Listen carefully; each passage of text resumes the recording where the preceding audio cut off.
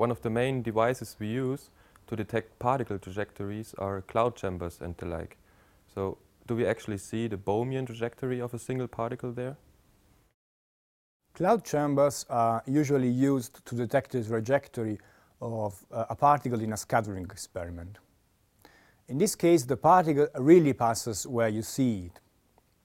But you should note that the track the particle leaves in the cloud chamber is much bigger than the diameter of an atom. It is so big that you can see it with your naked eye.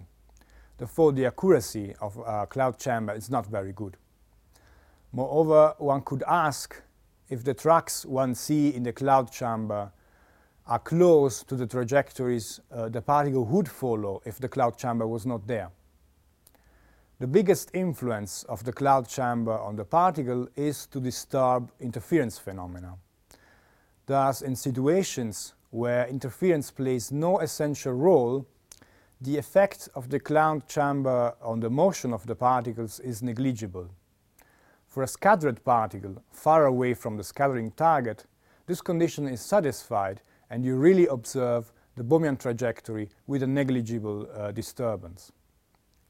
On the contrary, in situations where interference matters, then the observer tracks will differ from the Bohmian trajectories one would have without the cloud chamber. So, for example, if you perform a double-slit experiment inside a cloud chamber, you will completely destroy the interference pattern.